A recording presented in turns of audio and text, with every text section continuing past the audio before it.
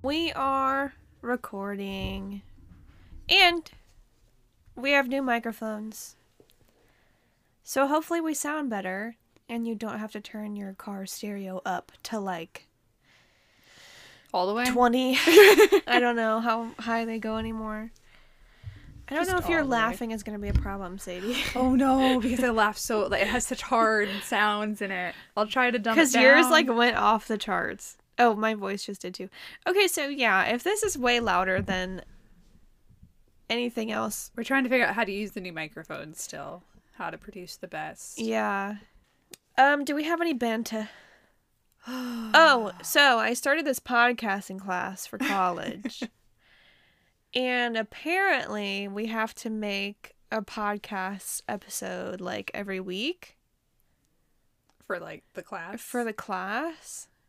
So you're just going to use this. And she's going to grade them. So that might be good for us though.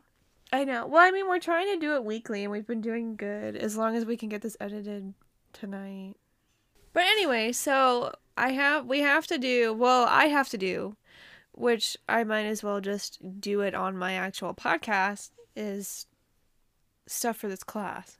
So there might be some, different setups from time to time to do whatever you need to do. Yeah, so it might sound weird just because I have to do what the teacher tells me to do. But, two birds, one stone. But, here we are. And also, there's like 10 listeners out there, so... And we love every one of them. Well, we would love you more if you would follow us. Tell your friends. And that's how most podcasts get people rate is. And review. And subscribe. Friends. And yeah, maybe like buy a billboard for us or something. No. It's too much. It's too much. No, I saw a bus bench that said advertise here the other day. And I was like, but maybe. I wonder how much that is. It's probably like $250. That might not even be bad because a lot of people who ride the bus are listening to stuff on their phones. That's true. Like, you know what? Why not? We'll think about it. Maybe. A few other things catch that us have to be on purchased one first. single bus bench in the St. Louis area. Okay, do we have any other banter? Oh, we finally moved into our house. Yay. Feels like we're just renting. It's very strange. The dogs love it. They have a yard that they get to run around and play in, so that's good. That's about all that's new with me. Ooh, we, maybe this is interesting, maybe it's not. I don't know. Okay, so one thing I was thinking about yesterday, this is a separate thing, and then we'll get to what I was going to go to, was we almost never talk about ourselves in the sense of, like, who we are as people. We just talk about, like, weird random life events that have happened recently. Have we ever said what I do? Probably not. Because, like, I know you talk about being a bartender enough that it's obvious you're a bartender. Yeah. But I almost never Well, I talk don't about even work. know if I talk about me being a bartender. I think people probably just think I work at a restaurant. Well, you're a bartender. I'm a bar manager. You're both. But that's what made me think, because I was thinking about what happened last week at work, and I was like, I don't know if anybody knows what I do. I might have, like, briefly mentioned it in passing at one point. Yeah, so tell us what you do. But it's like, okay, so I'm an archaeologist, like a bona fide she's a college dropout. Archaeologist. She's actually lying. That's not her. Yes, it is. And we were doing a project over in Illinois in the Cahokia area. Like, if you stand on top of Cahokia Mounds, you could see the field we're working in. Yeah. And these people are, like, pre-surveying it before they sell it. Like, the land is currently for sale. They just want to be like, oh, and here are essentially, like, the easements that are on it, but, like, the archaeological sites. Yeah. Because it's a problem in Collinsville. That's a big enough place that I'm not specifying anything. Yeah. But we're in this field. And, we go out, we go out there and survey it first. We, like, walk through it and, find the little things, right? Yeah. We come back. I have to do the research on the sites that have already been identified in it, right? I go, and I'm like, I need the PDF for this. The PDF is not online. It's one page. All the other PDFs have been online. There's some of them are like, 50 to 100 pages, these PDFs for the site surveys. This one is just the one title page. I'm like, oh no. one, I need more information than that. But the real problem was I recognized the title page, which means this site is significant enough that Dad owns the actual report. And I own a copy too because he had 2 of them. I was like, crap. I'm like, so if I have one at home somewhere, like literally in this house, like in our parents' house, it's not with me in the apartment. That'd be insane. I know Dad has one. There has to be one here at the office, right? Because like they have a whole library of resources for us. I go upstairs. I find it. It is 700 pages long. Ew. It is 700 pages long, and they've only removed 1/4 of the site when they did it. The other 3/4 intact. All 3/4 of that are within our project area. I'm like, oh my gosh. How did they write 700 pages? What is it about? That's how much stuff they found. We found 1 nail. No, Audrey, they found thousands upon thousands of artifacts. Nails. They found, like, it's the whole all village square-headed site. nails. The whole village site is there. Like, all of the little post holes for little buildings and all that. Jeez. I was like, good night. So I look up the second one. Because there's 2 sites that are already pre-identified. Same problem again. It's the whole report is not online. Yeah. I'm like, okay. I searched the common name of it because the numbers they all have special, science numbers. So the people in charge can keep tabs of everything, is naming everything. The Smith site gets really annoying. Yeah. Easier to number them.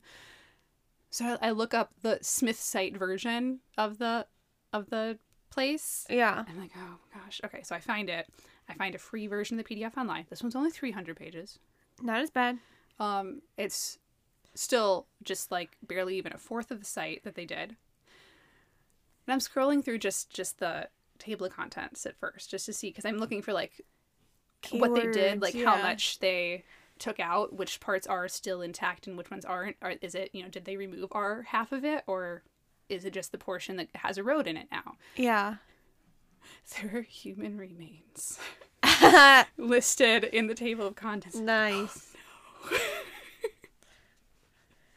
So now we have this one site that will have literally so much information with it, and the second site that as soon as we find a human tooth, we're done.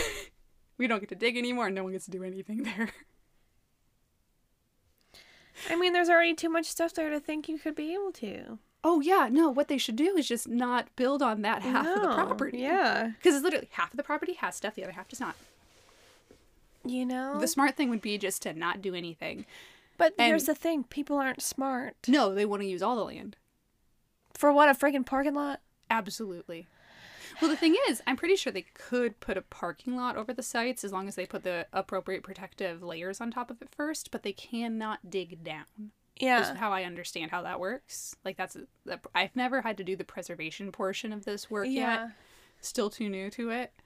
Well, this will be your time, apparently.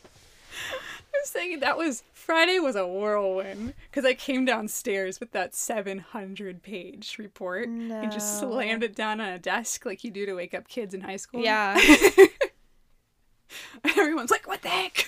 I hope this podcasting class actually teaches me something and doesn't make me not want to do any homework, because I enjoy doing this podcast on our own. Mm-hmm. But all the work we're having to do already, we had to listen to a podcast about news. Why? We had to listen to one about news, one about science, and one about education. But most podcasts that I interact with are not those things. Exactly. They're the reason for it. Fun. Here, let me pull it up on Canvas.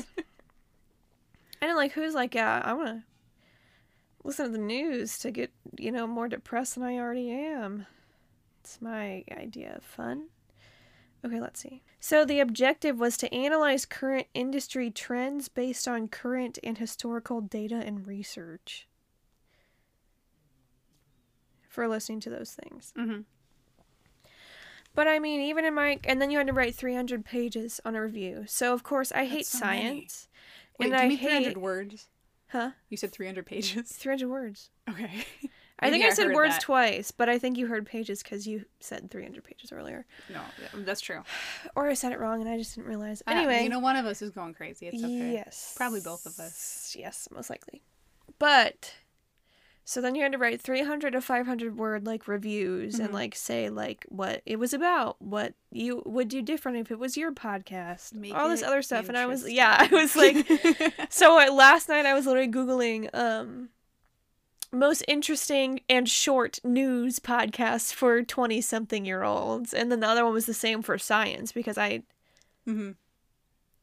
no, I don't want to listen to that. Unless it's Bill Nye, which I'm sure he has a podcast. Most likely. Does he? I didn't look it up, but I found one that's called 60-Second Science, and I was like, that's the one for me.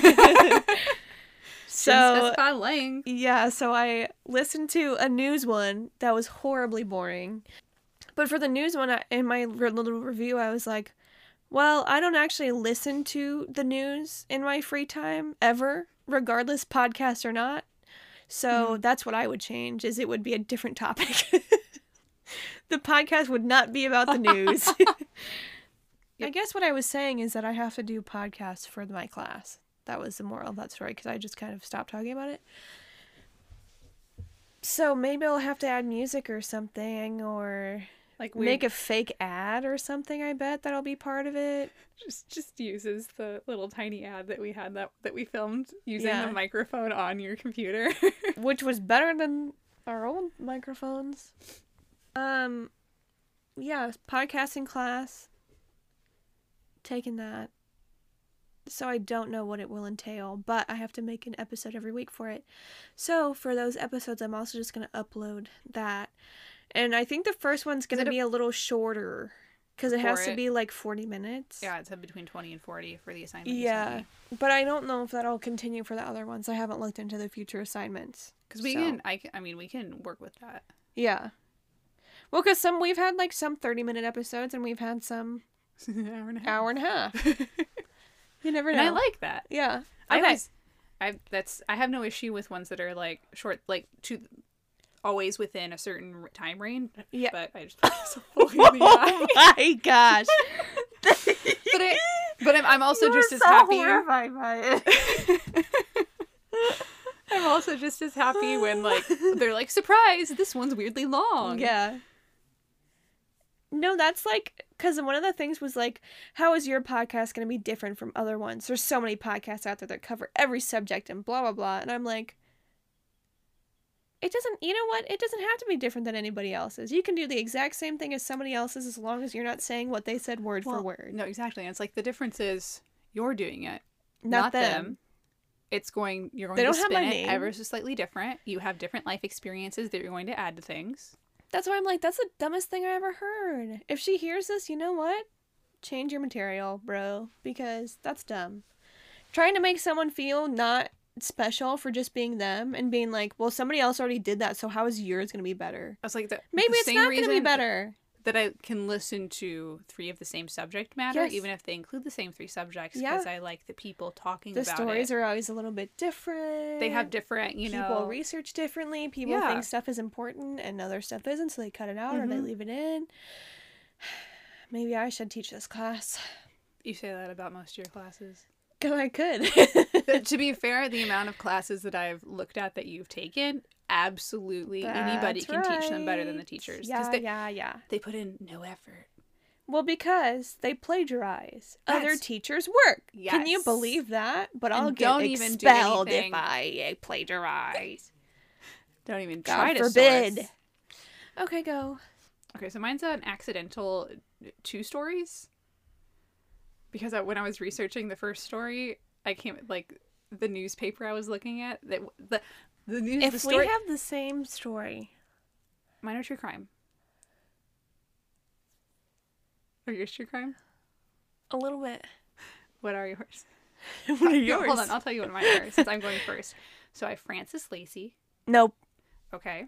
I also have the Dickerson children. Nope. Okay. Great. Okay. Wow. Is this going to be an hour and a half long episode? No, they're both little stories. That's why I didn't feel bad about combining them. Good. Mine was little. I think they're both a little bit little. Very interesting. Very interesting. And I didn't tell you anything about what I was doing. And you didn't tell me anything about yours because we try to keep it a secret. It's more fun that way. No, but when Surprise! I was reading an old-timey newspaper of like, you know, when it actually happened, Yeah. you know, the events on the news. She was on the front page, but she wasn't the front page story. That's funny. So I went up, I was like, what is this front page story? What is this other like, one? I was like, this is weird. So What a coinkydink. So my first story is Frances Lacey. My sources are Wikipedia, newspapers.com, worthpoint.com, and genesispark.com. And that is for both of my stories. I did not separate out my That's sources. how I did mine. That was too much thinking. So on July 24th, 1960, the rich widow, Frances Lacey, left where she had been staying. You said 1960, and I was like, yeah, wow, 1960. so long ago. And then I'm like, sorry. wait a minute, the 60s. My brain stopped working. So anyway, Frances Lacey. No, you didn't say it weird. I was just like, so long. That's so... Oh. I was like thinking, I guess, 1860. I was like, okay, I'm trying to picture it. So she left where she was staying at what is now the Murray Hotel on Mackinac Island in Michigan. You want to know something really funny? What?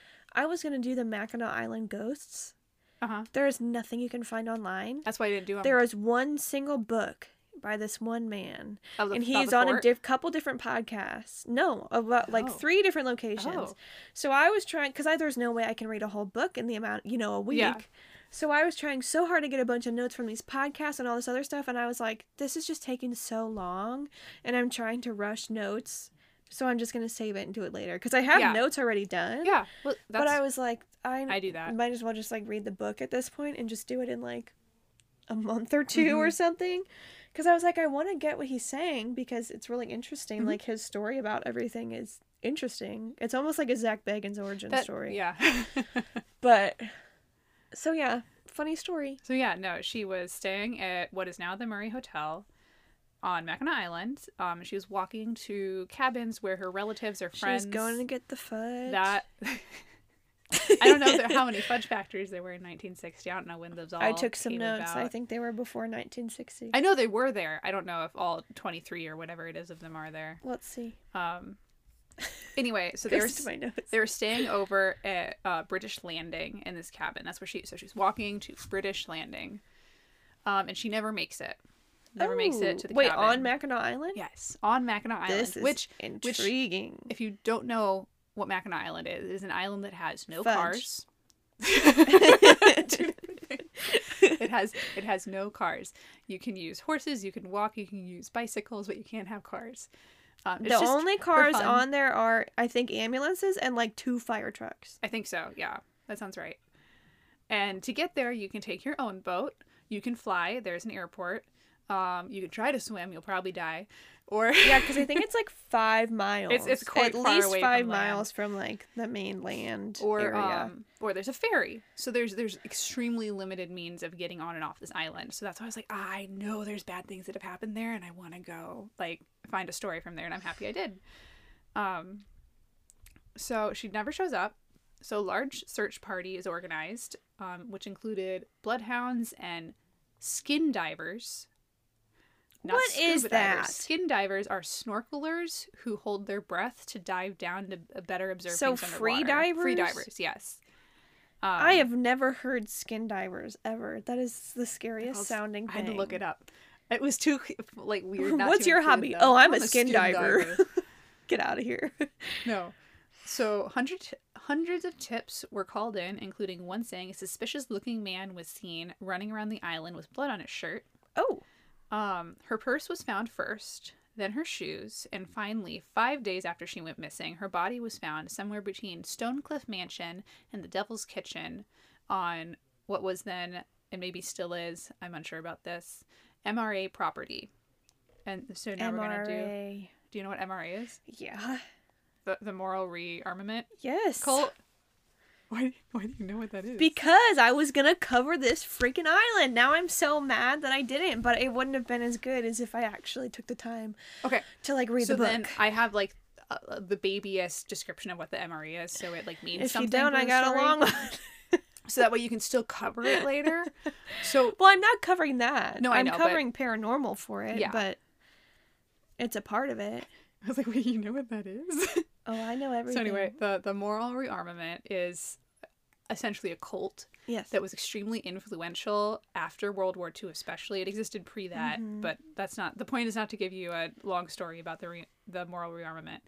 So, like, world leaders like King Mohammed V of Morocco, like, publicly thanked the founder about what the MRA had done for Morocco during their transition to independence. The Australian Minister of Education openly said he was, like, a part of it. The Archbishop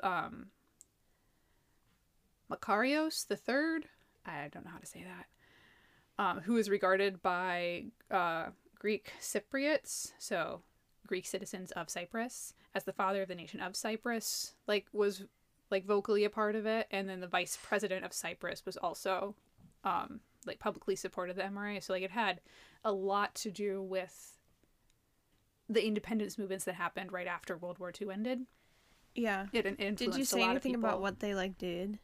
No, not specific. That's it. I'm just saying it was, like, a really Well, because I want to see influential so I can, cult. like... That's it. That's all I'm saying about them. I just want to say, like, what their, like, mission thing was.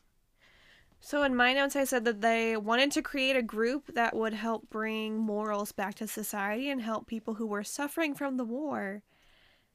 So that's basically Yeah, no, because it was they said they were doing. a response to the rearmament of Europe, Yeah. like the military rearmament. Yeah. And so, like, well, we should have a moral one because that's how you really change things. Yeah.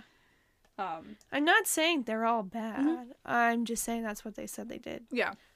And they seem to have, like, some positive influence in the world, but also, like... But anybody that some starts people are some really kind sketchy of about it, group, too. anyone that starts some kind of group like that, can't trust them.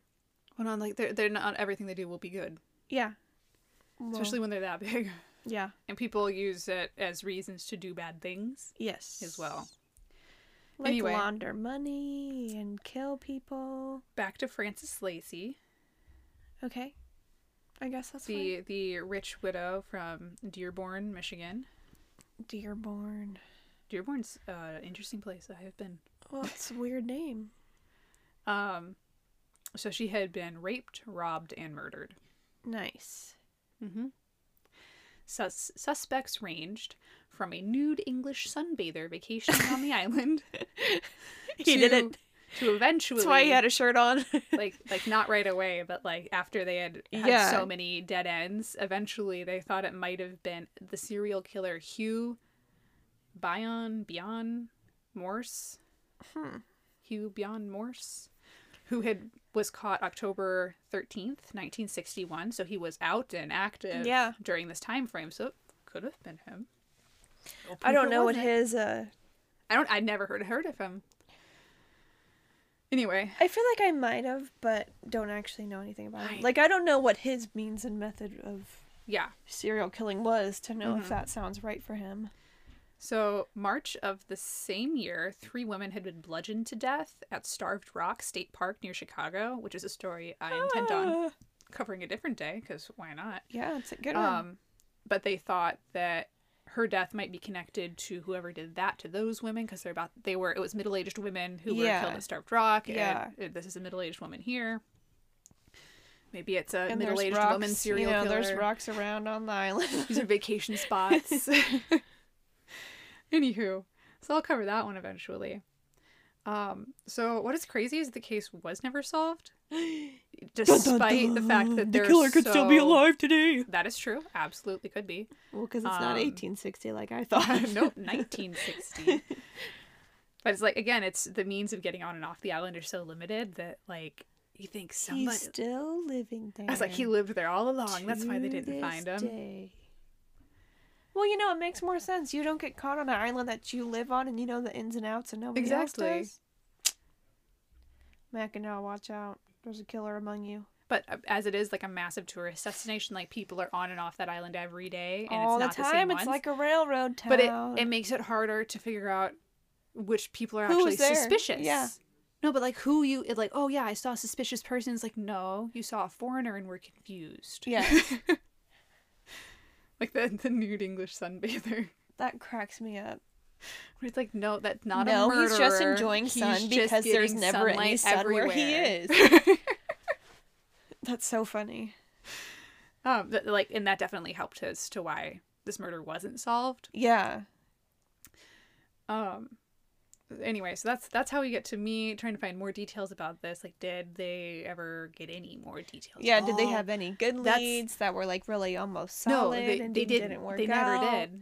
But that's when I found the story of the Dickerson children as like the front page thing, and she was a little side note down in the corner. So the Dickerson children, we're now done with Frances Lacey. We know nothing about what happened to her to this day. Very upsetting. So the Dickerson children, this is the July 30th, 1960 issue of the Detroit Free Press front page story is of the Dickerson children. That it is 13-year-old Glenda, 15-year-old Gordon, and 16-year-old Constance. Man, I thought they were all going to be G names. I'm sorry.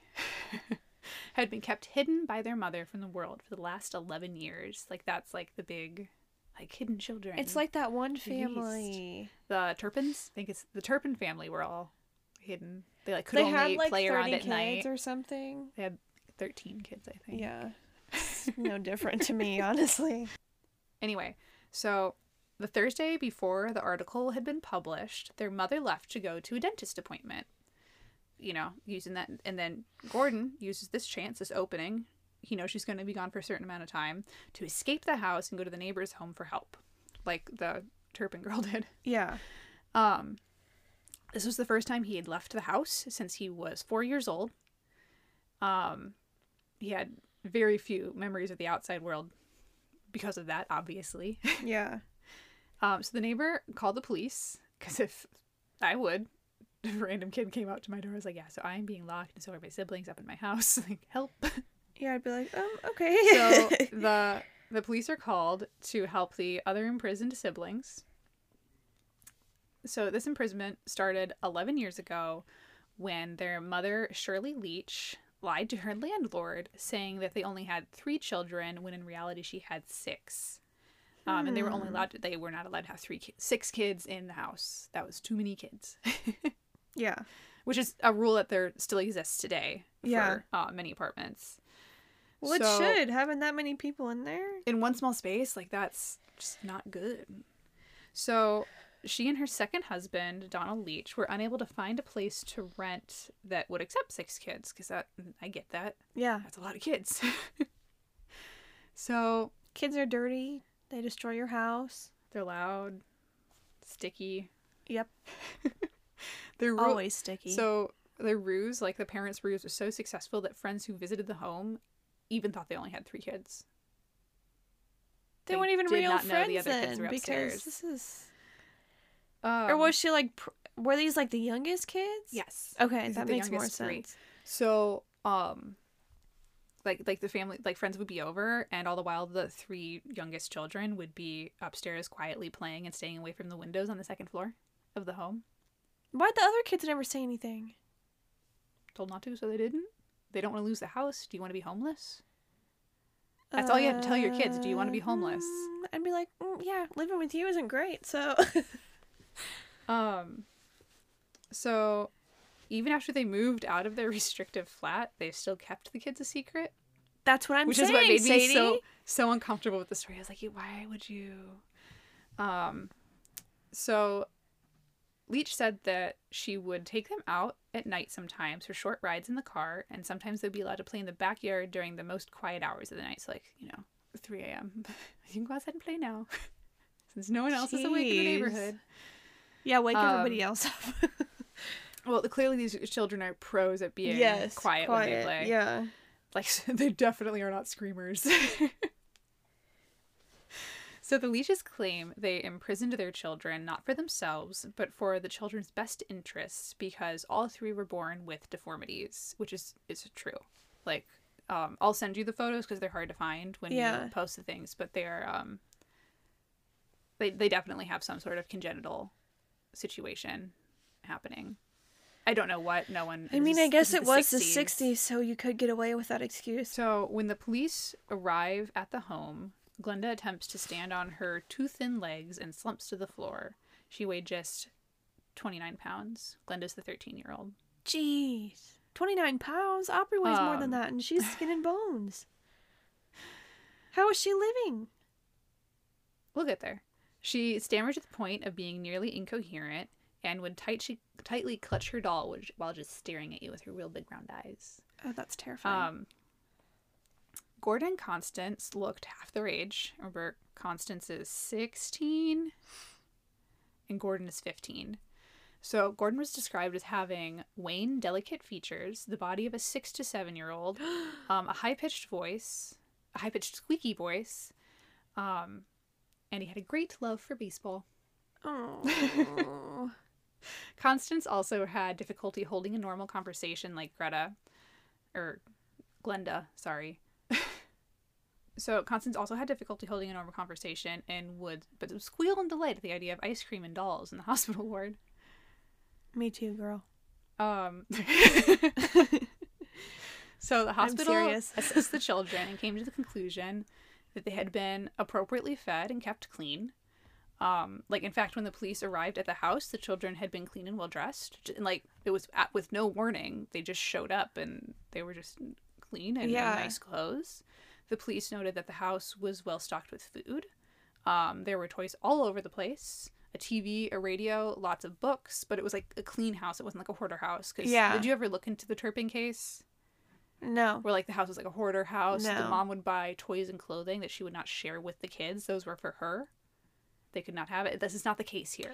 These children have all the clean clothes they need. They have all of the toys that they could want. They have all of the entertainment that could be possibly provided for them in the 60s. Yeah. So already a better situation than that. Yeah. They're not chained to beds either. So on October 2nd, 1960, this is the next news article. So everything I said before was the first news article. Yeah. When this is sensational, they don't know what's happening news, right? Like kids in prison for 11 years. Yeah. So the next news article on October 2nd of 1960, this is like the let's get back with these children that were locked up for 11 years. Don't you want to know what happened? So the children were reunited with their mother after spending months in the hospital, where doctors studied their puny bodies. This is quote. Quote, doctors studied their puny bodies and probed their minds for scars left by their long confinement. I hope that means therapy and not opening their brain. No, it definitely meant talking to them, not opening their brain. Well, it's 60s. I don't know. It's true. It's still there's still a lot of questionable things that were happening. It was determined that the children were mentally disabled and had some genetic physical abnormalities that contributed to their small size. So Glenda being 29 pounds and having not a lot of muscle mass in her legs is because she physically can't grow it. She can't be bigger, not because she's not being taken care of. So whatever congenital issue these children have is most likely something that would have been diagnosed now very easily. Yeah. And they could have gotten, more help. Yeah.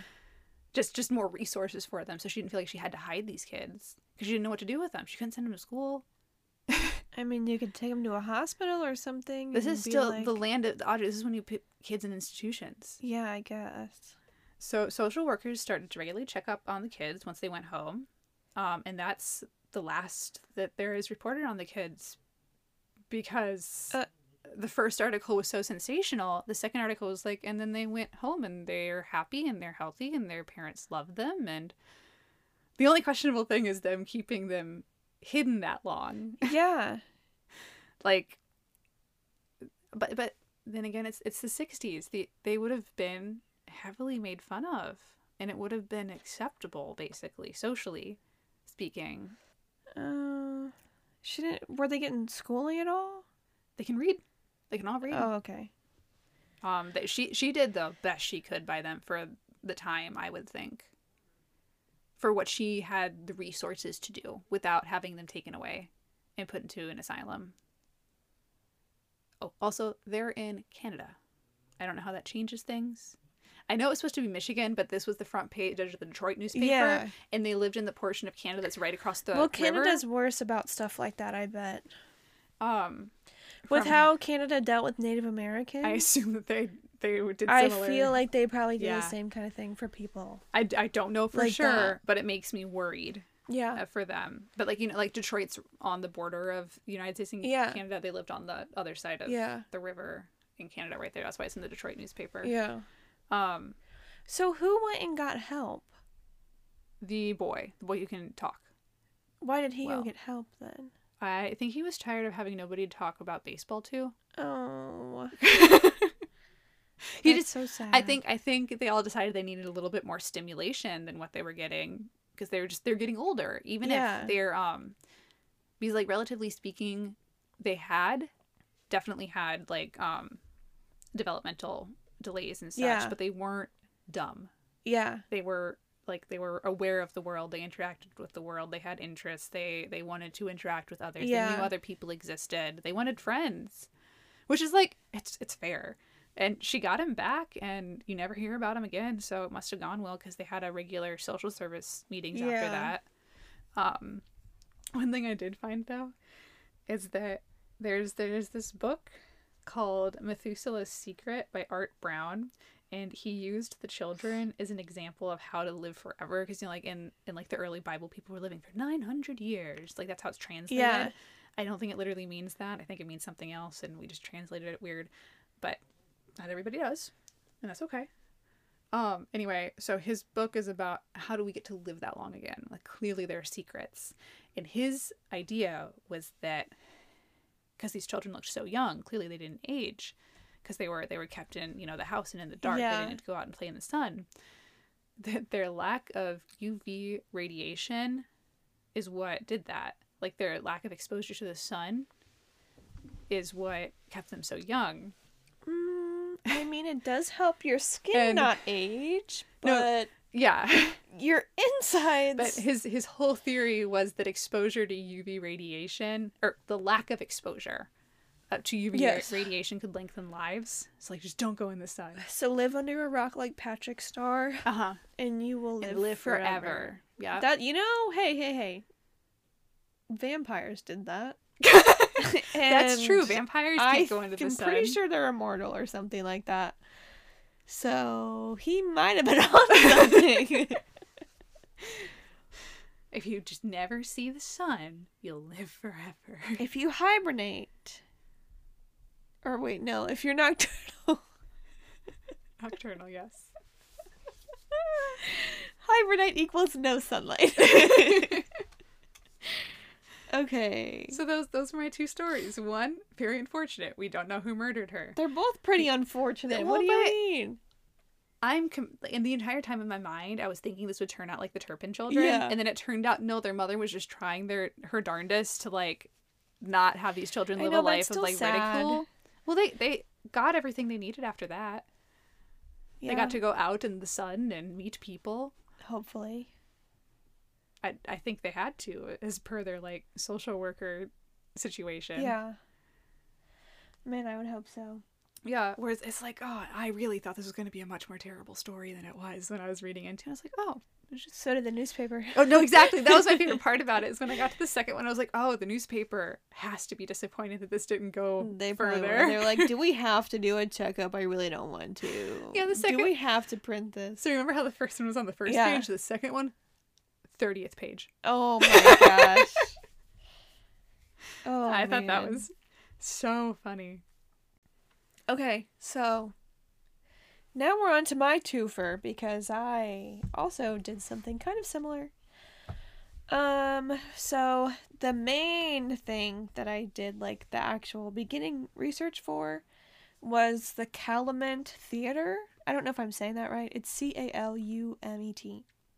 Calumet. No clue. Calumet seems right to me, so that's what we're gonna go with. Because what else would you say? Calumet. That sounds wrong. Exactly. Calumet Theater.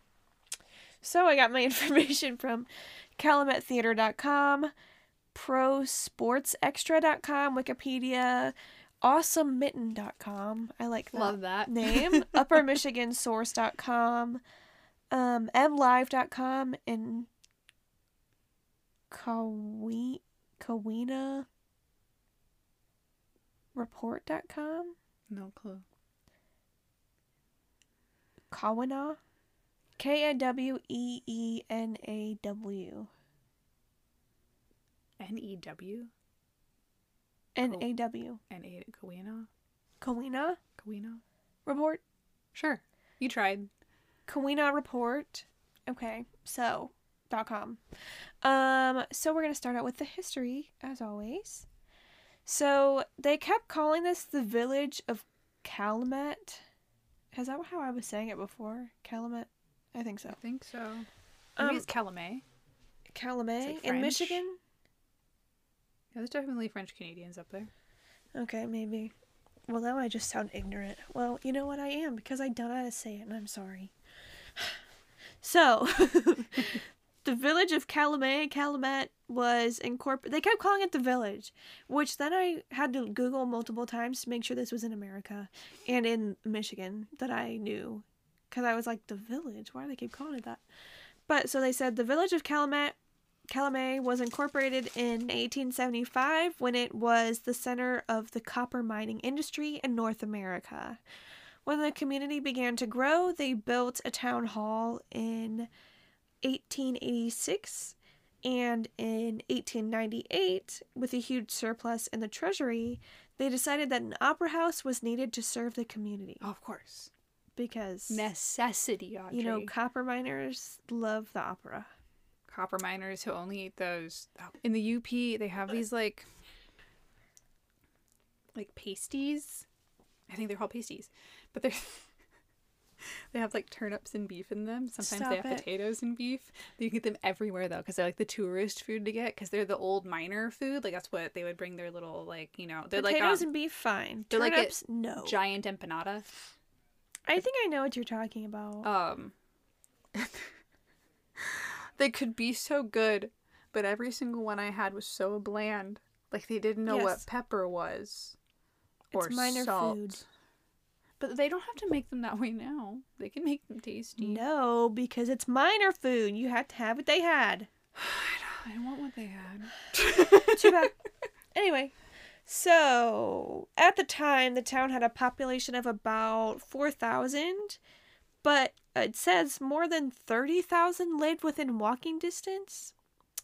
And I put in my notes, I'm not sure if walking distance was the same back then as it is now. Because I was like, walking distance? I was like, I don't think you mean like a nice 10-minute walk and you're in town. I was like, I think they mean a day's drive. I know, I'm like, I don't know if this is what they mean. But anyway, so that's what it says in the notes anyway. So the theater opened on March 20th, 1900. Great. Is that how you say it? 1900? 1900? Because normally it's 1901. What do you say, 1900? Is that right? I don't like that. What would you say instead? 1900. 1900? Yeah. March 20th, 1900. With the touring Broadway production of Reginald Decavin's The Highwayman. Fun. You know, here's the thing. I don't know how to pronounce names, and, you know, here we are. So in the following years, the theater had a long list of famous people perform there, and I think I only recognize one name off of this list, if I'm being for real. Madame Helena Modjeska, Lillian Russell, John Philip Sousa. I know that name. Who is that? Don't know why, but I know it. Sarah Bernhardt. Okay. There's a T on the end, and I'm not pronouncing it well. Douglas Fairbanks Sr. A lot of seniors are on this list. Lon Chaney Sr. Jason Robard Sr., James O'Neill, William S. Hart, Frank Morgan, and Wallace and Noah Beery. Clearly I don't know any of those names. Not into That's why I'm saying them so high-pitched when I end. Yes. So, but with the decline of copper mining and the local economy and the rise in motion pictures, stage performances began to become less popular, and in the late 1920s, from the Depression through the late 1950s, the theater became almost exclusively a movie theater. Hold on, do you know why you know the name John Philip Sousa? Why? Because he invented the sousaphone, which is more commonly known as the tuba. That's why I know it. I was gonna say I You've literally was heard gonna say sousaphone. no. I know the name, like the full name. I was like, I think I You heard were it in like band or something. Yeah, you were in band. I wasn't. Only from like what 6th to 8th grade or whatever that was. That's still more than me. Wow, now I feel dumb. Why? But also, why would I know that? You know John Phillips. You knew the name. I did. I wrote it down and I was like, I know John Philip Sousa. Oh yeah, him. So, summer stock returned in 1958. I don't know what that is. It said it like everybody knows what it is. This is stuff that was on the theater's like actual website about their history. I don't know if it's a band. I don't know if it's a play. I don't know. Maybe it's a beer. I don't know. You know, I doubt it's a beer, but it could be. It's theater productions that only happen during the summer, like the Muni. Summer stock. Okay. Yeah. That kind of makes sense, and I'm now even So sound dumber. That's why it's returning. It's just now I sound dumber. Summer. But it returned in 1958 and ran for nearly 10 years, which if it's only in the summer, then it was 10 summers. Yeah. And then came back under the auspices of Michigan State University in 1972. So that's the support, the patronage. No, whenever I first read it, I was like, what foreign language is this? And then I was like, oh, I get what it means, but I couldn't tell you the definition of that word. So the auditorium was renovated for the village's centennial in 1975, and the exterior was restored in 1988 to 1989. Today, the theater annually hosts 55 to 65 events with a total attendance of nearly 18,000. Nearly all of the performing arts, performing arts displays are represented, including symphony, folk music, jazz, opera, theater, dance, and community events, as well as public meetings and guided tours. So, the Calumet Theater it's not 2 words. I'm just trying to pronounce it different both times. I looked it up. See, every time I'm like, I'm so stupid, I don't know how to say this. And then I say it right like the first time, pretty much every single time, except for allspices. Normal words cannot pronounce. Random weird names, somehow I'm pretty good at it. So, the Calumet Theater is listed as a National Historic Landmark since 1971, and it is a heritage site for copper mining. Keweenaw National Historical Park since 1993. Is that still that same? Keweenaw. K-O. I don't want to say it wrong. Keweenaw? Keweenaw? That would be my guess, but also maybe they wrote it wrong in English. Yeah, I spelled it out, and I tried to pronounce it different ways, so I think we're okay. Since 1993, and it's the only site that still serves its original function. Cool. Which, that's kind of cool. I like that. So, now we are on to the hauntings with a little bit of razzle-dazzle in the middle. So, the Calumet Theater has been on Most Terrifying Places on Travel Channel. I tried to find the episode to watch it today, but it said I needed premium accounts on everything that's on. So I said, okay. Oh no! if you could sponsor me, then I will watch it. Wait, on what? Travel Channel. Travel Ghost Channel, Adventures? not Ghost Adventures. Oh, just Travel Channel. Most Terrifying Places. Oh. The things that they always have on around Halloween. I haven't had cable in a while. I know this is going to pick up on these microphones because they're so much better. Yeah. Oh. So yeah, if you hear jingling and scratching in the background, it's Finley playing fetch in the hallway. I think they know more about our pets than they do about us. I know. We're very bad about... Well, no, because we made that little profile on Instagram. Well, yeah, but we also, have known each other but forever. Also not so everybody... we don't need to talk to our life history with each other because we know... Wait, what do you do for a living? Let's catch up. I haven't seen you in 10 years. That'd be very upsetting. Okay, so... Most Terrifying Places Travel Channel. Okay, I already said that. Mm-hmm. So people have heard... I'm just going to get right into, the ghost stories? The ghosty bits. Do it. So people have heard ghosty bits. the ghosty bits. I need to put that on my notes so I remember that for... You like the ghosty bits? Yeah, for now. Okay. People have heard music coming from the ballroom when there is no one around to be playing music, which I always love that. That's like one of my favorite ghost things. People have also heard humming tunes, Ooh. like someone humming, which that's a little... I That's like nice because was like, I they're never still hate like humming. happy as a ghost. Yeah. Would I want to hear it myself? What were you raising your hand for? The title, Puny Bodies and Ghosty. That's good. Let me write that down. Why did my phone autocorrect to Puny Bodies? Oh no. Guests have reported seeing shadow figures, especially on the balconies, because I didn't like put a description of what the inside of it looks like because most people know what a theater looks like. But in one of the it's things, like the standard layout of a like theater? Yeah, it seems to be. I didn't look at pictures. I only saw pictures outside. But it said there were like 2 different balconies, and I don't know if that meant like 2 layers or like 2 separated ones, and there's like open in the middle. I don't really know. The Fox has 2 balcony layers. Yeah, I know. But that's why I'm saying I don't know if it's 2 layers or like 2 separate sides. I see, yeah.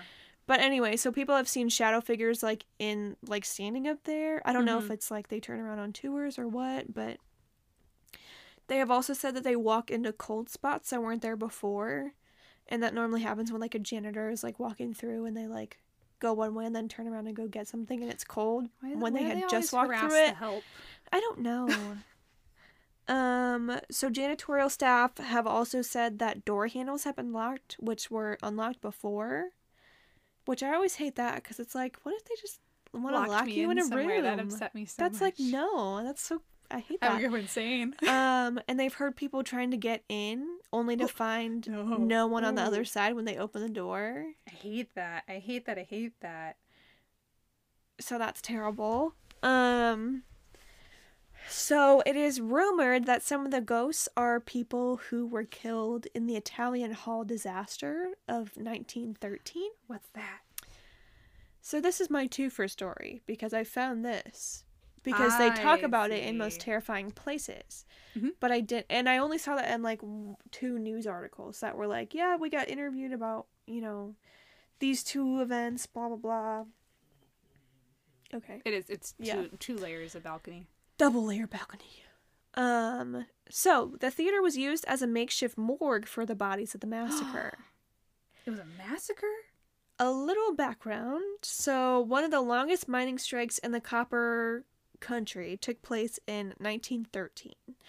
They were asking for a conference with the employers to adjust wages, hours, and working conditions in the copper district of Michigan. They said they would go on strike if the employers refused to meet, and that is exactly what happened. So the strike was called on July 23rd, 1913, and did not end until April of 1914. So there was a lot of like background about who these people were that made the strikes and who blah, blah. It's just like the associations and like basically like what's it called now? The people that unions basically. Yeah, it was just a bunch of different like union stuff, so I was like, I don't want all that in there because I honestly get too confused about that. So it's like different unions that decided to go on strike basically, or like they all had gotten together to be one union. I don't, whatever. It's not important. I assume it's multiple mines worth of people, and they all have their own little whatever it is. Group. I don't know very well. That's my random guess. Yeah. So on Christmas Eve, many of the striking miners and their families had gathered for a holiday party. The party was held on the 2nd floor of Calamit's Italian Hall, and a steep staircase was the only way to and like from the 2nd floor.